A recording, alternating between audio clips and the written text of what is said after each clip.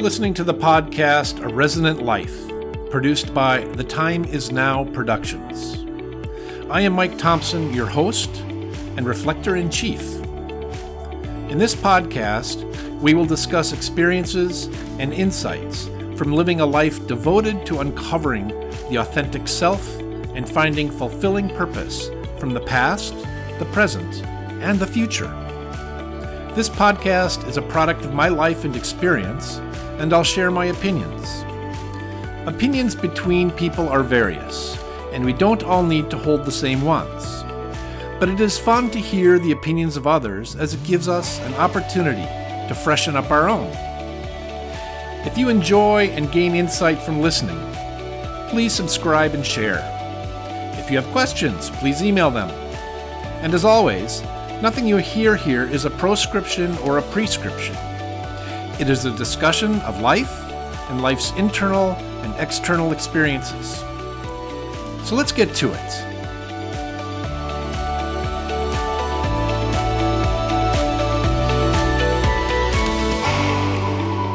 And welcome again. Thank you for tuning in and listening to another episode of A Resonant Life. As always, I'm so happy to have you join and share in a discussion about our project of uncovering our authentic selves. So today, we'll discuss grace, the state of grace and its universality. This might seem an odd topic, especially since grace isn't something overtly explicated or noted in traditional Buddhism. And also, it doesn't have an obvious connection to uncovering our authentic selves, at least not on the surface. But please, hang with me, and I'm pretty sure we're going to get to an understanding of grace and a way for it to bridge spiritual traditions. So let's start with a story of a recent experience I had. Not long ago, I was invited to a small dinner party with a family I know, a family I'm very close to. And at the dinner, there was me, there was the hosts, their son and his wife, and then their college-aged son, a college-aged young man. Let's call him Andy. And Andy is a bit unique for a young person his age. He is and has been on a dedicated and faith-filled evangelical Christian-centered spiritual path for some years. His church is the hub of his social and spiritual life. And I suppose because of this, he was asked to say the dinner prayer of thanks, the grace. And his short, simple, and heartfelt prayer moved me to tears. I was really so surprised. In the words and faith that he radiated, I saw myself. I saw myself, both as I was at his age, but also as I am now, many years later. And it was a singular experience that I don't really have words to explain still, but I'll try. So in essence, the prayer was one of gratitude.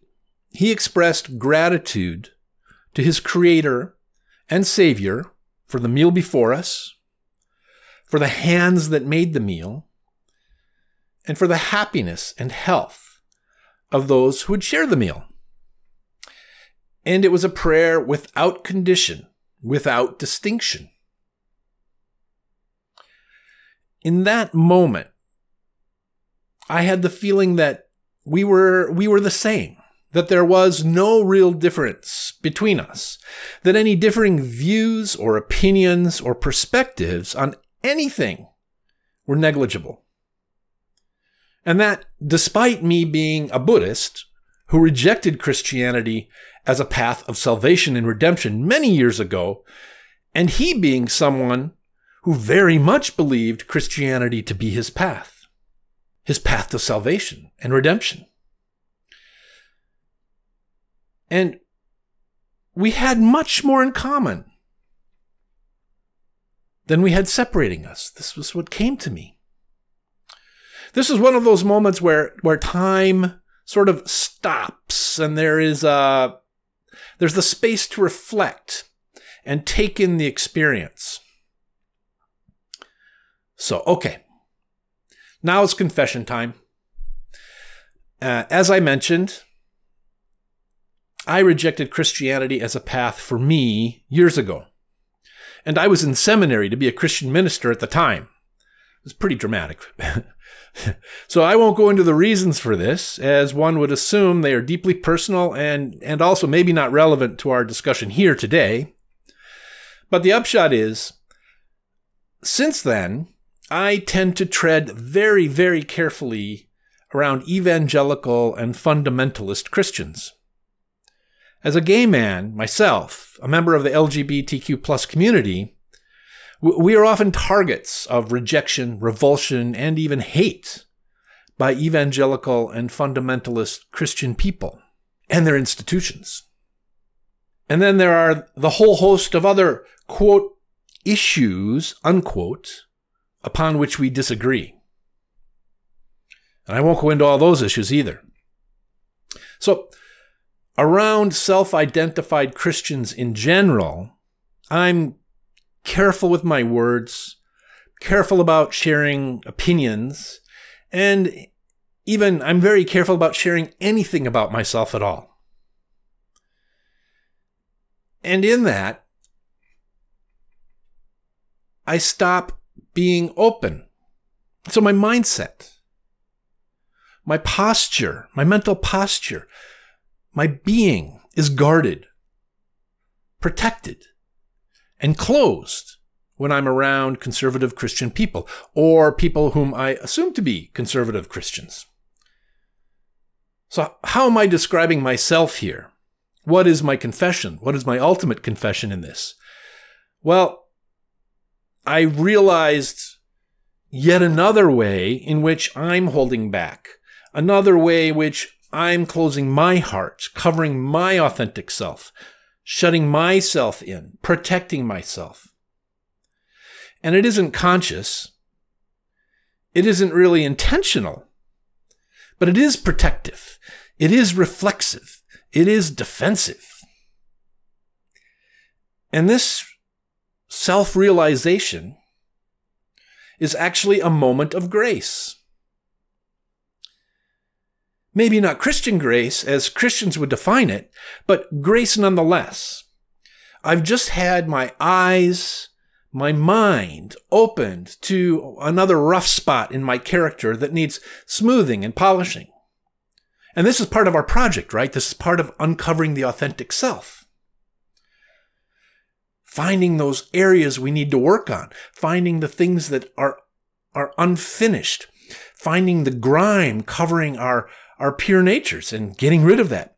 So by paying attention to our lives, by paying attention to our actions, reactions, thoughts, opinions, judgments, by intentionally observing ourselves as we go about our daily lives, as I did in this particular moment of this prayer, as I observe that, in those moments where we're doing this intentionally, we learn where the psychic sediment covers up our authentic selves.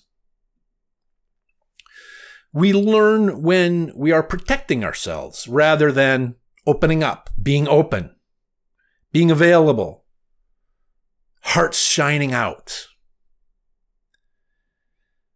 And what happens when we open up?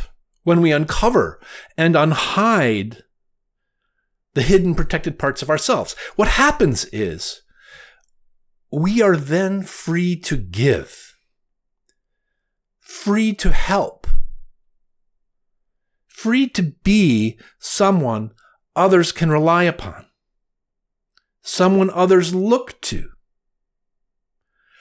This is authentic. So as you'll remember, from many of our previous discussions, our egos drive us to protect, to defend, and chart a course of self-preservation and self-promotion. That's the job of the ego. And that isn't really the job of the authentic self, but it is instinctual, physically, genetically instinctual. It's like pulling your hand back from a hot pan. We react. But, and here's the secret sauce of all of this, but we also have grace. In Buddhism, we call it Buddha nature.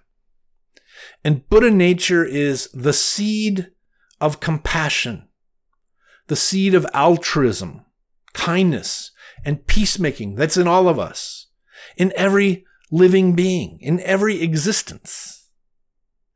And when we nurture this seed and let compassion grow in us, when we give of ourselves, our time, energy, words, resources, without condition, when we extend kindness to others without distinction, when we engender peace and diffuse conflict, we are fully our authentic selves. And in those moments, we are really, truly, purely happy. It's a state you don't even notice. Those are the moments. Those are the moments that we want to extend and sustain. And when we are fully expressing our Buddha nature, we realize that not only are our lives blessed, that we are blessed in many ways, we realize that the blessings of our lives, as we act altruistically, are infinite. The blessings of our lives as we act altruistically are infinite. And realizing this, we can realize that blessings are actually not for us. They're not ours to keep. The blessings of life are not something that we've earned per se, that are ours, like salary, wages.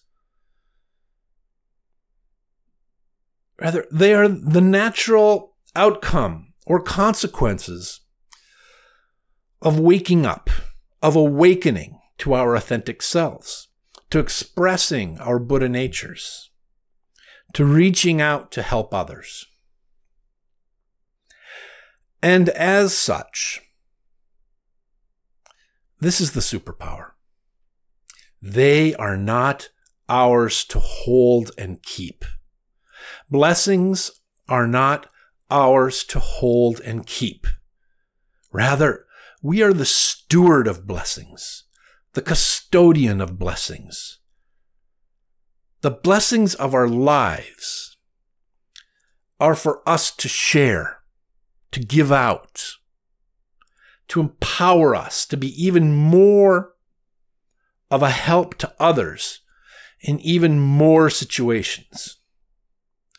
They exist and come to give us the confidence, the power, the resolve, and determination to extend our reach, to go further, to be someone others can rely upon, to be someone others seek out, to be someone that others miss. Again, it is a virtuous circle. More giving means more blessings received, and which can be given more widely and effectively, which generates more blessings, which can be given more widely, and so on and so forth. Doesn't this just turn everything we think we know about life on its head? It's kind of mind-bending. But this is the direction to go. Happiness comes from being a cause of happiness.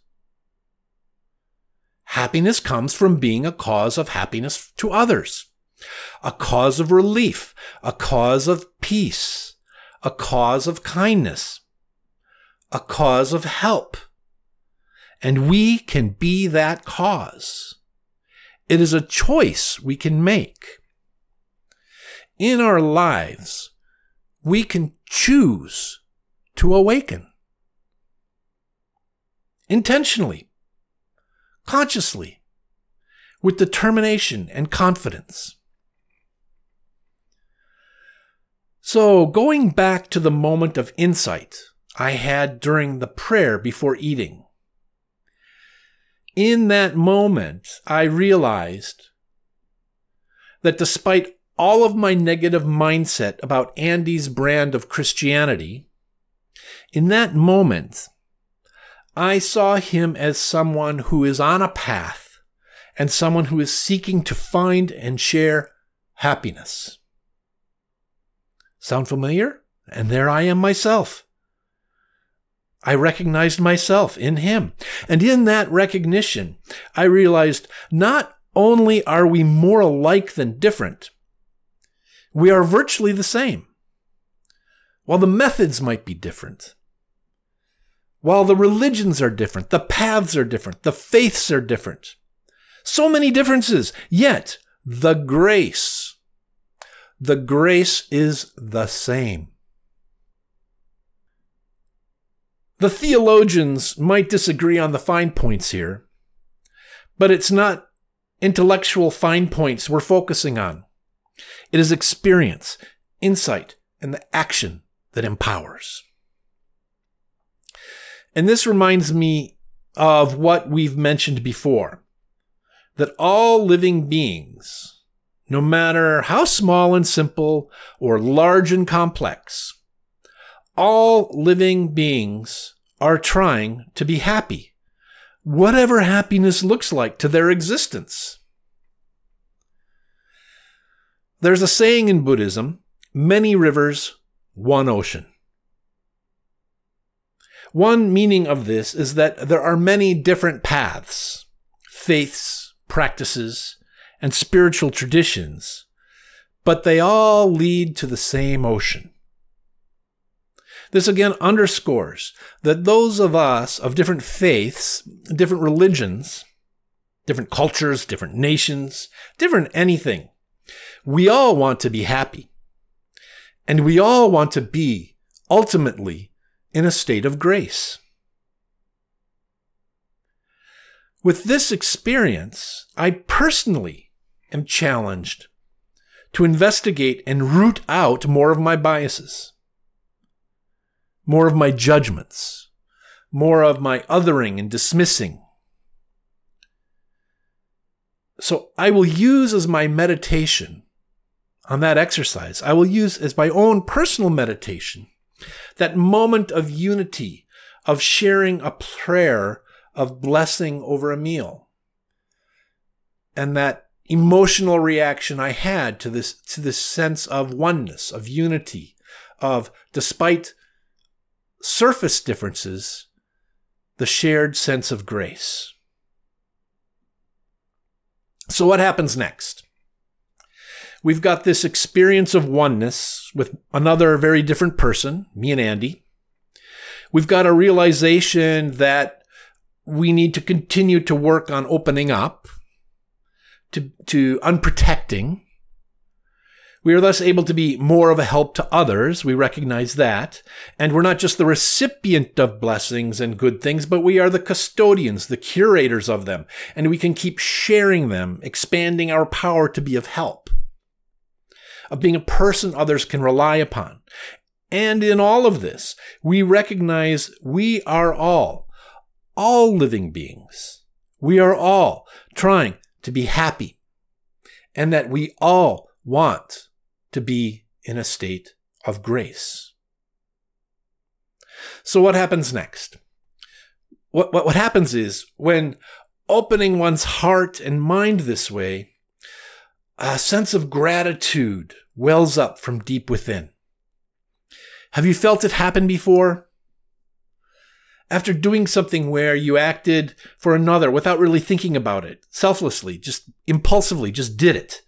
We've all done something in our lives like this many times.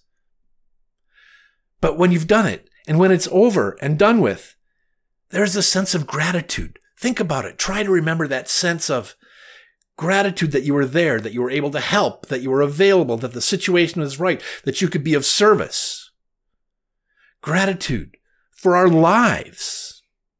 Gratitude for the people in our lives. Gratitude for the blessings of which we are the custodians. So when you have that moment of gratitude, that untethered, self-originating sense of gratitude, when it happens, don't let it diminish. Don't just bask in it like you're taking a hot bath. Rather, meditate on it. Look at it. Turn it over in your heart, in your mind. And as you do so, you'll discover that there is gratitude for experiencing and feeling gratitude. Primordial gratitude. And this primordial gratitude is another expression of your Buddha nature. And discovering it, letting it blossom in your heart and mind, you'll find it is more abiding. It is another aspect of your authentic self. It doesn't just disappear like smog in the sun or smoke into the air.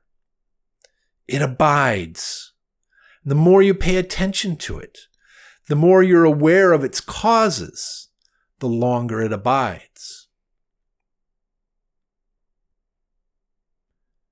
So finally, through all of this, I was reminded that it is vital to be unconditional. Even if we're being unconditional and non-judgmental, even though we're being that way to others, they might not be accepting us. They might not be giving us the same latitude, the same generosity. Not at all. Probably not. But that makes our practice all the more powerful and effective and helps us to become even more confident, more determined to keep making efforts to uncover and reveal our authentic selves. Going back to the dinner and to Andy, in that moment of realization, I let my guard down. And with more of an open heart, I was able to listen to him and listen to him talk about his life, his interests, his goals, and his uncertainty about all of that. And I was able to just experience being with him, being with a young person who was more like me than I thought, despite our very different spiritual paths. And I learned from him about me. Andy and I may have very different opinions about many things, and I may have a very different opinion for most, if not all, conservative Christians. But when we can open our hearts to the person across from us, when we can be open and present for the individual we are with, regardless of who or what they are or what they believe, we truly step into being unconditional. This is one aspect of the ocean that many rivers flow into. This is how we come to cherish our neighbors, cherish strangers, and cherish those who might otherwise be enemies and opponents. Peace happens in this intersection. Peace happens in this intersection when at least one heart, our own heart, is open and willing to help. This is grace. So thank you. Thank you for joining again. I hope that the next days ahead are ones full of fun and full of joy and full of happiness. And I hope doing this work of uncovering the authentic self is bringing you more joy and happiness in your daily life. Certainly it's work, certainly it's struggle, certainly it's frustrating, but it will pay off because you will find not only you yourself are happier, but all those around you are becoming more happy too, because you have become that person others rely upon. What a project. Thank you so much for joining me. Thank you. Thank you for listening. If you enjoyed this podcast and want to hear more, please subscribe and share. If you'd like to share your own experience, thoughts, or ask a question, please send an email to mike@resonant.social. With gratitude, theme music is courtesy of Stock Audios, distributed by Pixabay. A Resonant Life is a podcast from the Time Is Now Productions.